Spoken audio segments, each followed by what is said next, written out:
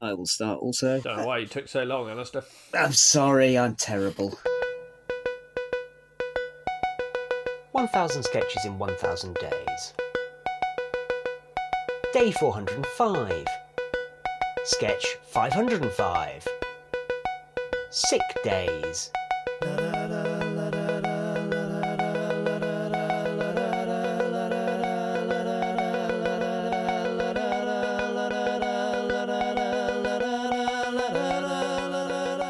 Right, because the names are sheer madness, I have no idea whether they're men or women. Does give a clue later on in the sketch that Hearthrine is a woman, so I will do that. Reinhardt and Maxton, are they the only other two? I mean, does it give you a clue as to who wrote it? Well, yeah, obviously it's Alistair. I mean, don't be insane. Of course it does. It's not Mary and Joe, so we know it's not Simon. And the names are crazy, so it's Alistair. Simon, do you want to do Reinhardt? And Alistair, do you want to do Maxon?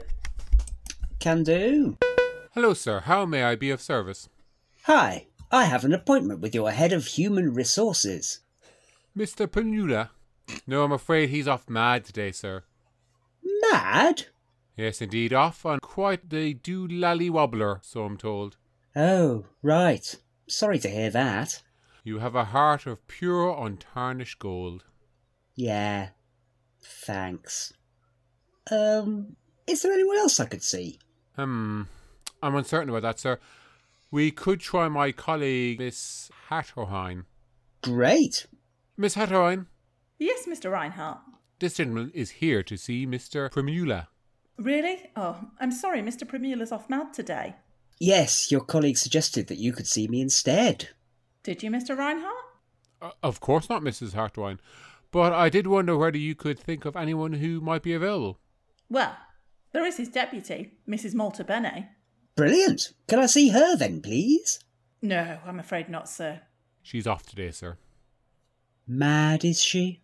Oh, no, sir. It's not contagious, sir. She's off with the vapours today. Right. Okay. Is there anyone else I can speak to? Mr. Grubbucket falls next in the chain of command. I'm afraid he's off with a attack of glossogelia today. Ah, how annoying. Mr. Tamagotchi? Misaligned humours again. Oh, he's a martyr to those humours. And Miss Twitter? Hydrophobia and the dropsy, I fear. I wonder whether we could locate Sergeant Ant's Nest. No. I just received an electronic mailing that states he's off sick today. Lung flux and milk ankle. And of course, Lady Coinwrangle had to go home early with croup, colic and cholera. And Carterwell cankers. Just when she got over her Welsh smirch and Schadenfreude too. How awful. Your concern is again appreciated, sir. Miss Hartwine, could we please contact Mr. Schlingerflangen? Alas, he's been stricken with Cartwright's knuckle, factotum's larynx, and apothecary's armpit. Long shot, Mr. Reinhardt. But how about if we check the diary of Darth Swindon? No, she's done her knockers in. Can't stand up for knocker pains. Plus, she's mad as well. That just leaves Mr. Spondak Throchichi. But, regretfully, she is busy today. Is she now? Yes, after all, she is covering for 9 people. Perhaps if you were to come back tomorrow, sir. Will anyone be available then? Assuming the plague hasn't got them. Plague? Quite virulent dose of the Black Death going around the offices at the moment, sir. Right. Well, I'll be off then. Very good, sir. When you get home, you might want to check yourself for buboes, sir. Simon, I apologise. As the one with dyslexia.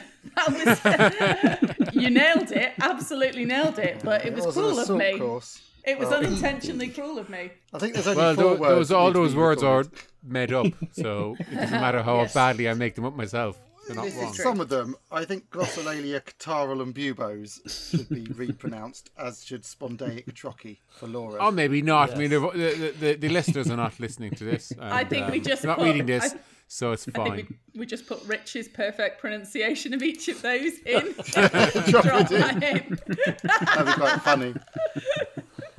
I might do that. You can get away without Spondaic Trocky because it's just someone's silly name. So Spongle Dingle is as good as anything else, I suppose. I would have known that sketch was Alistair's even without the names at the start of each line.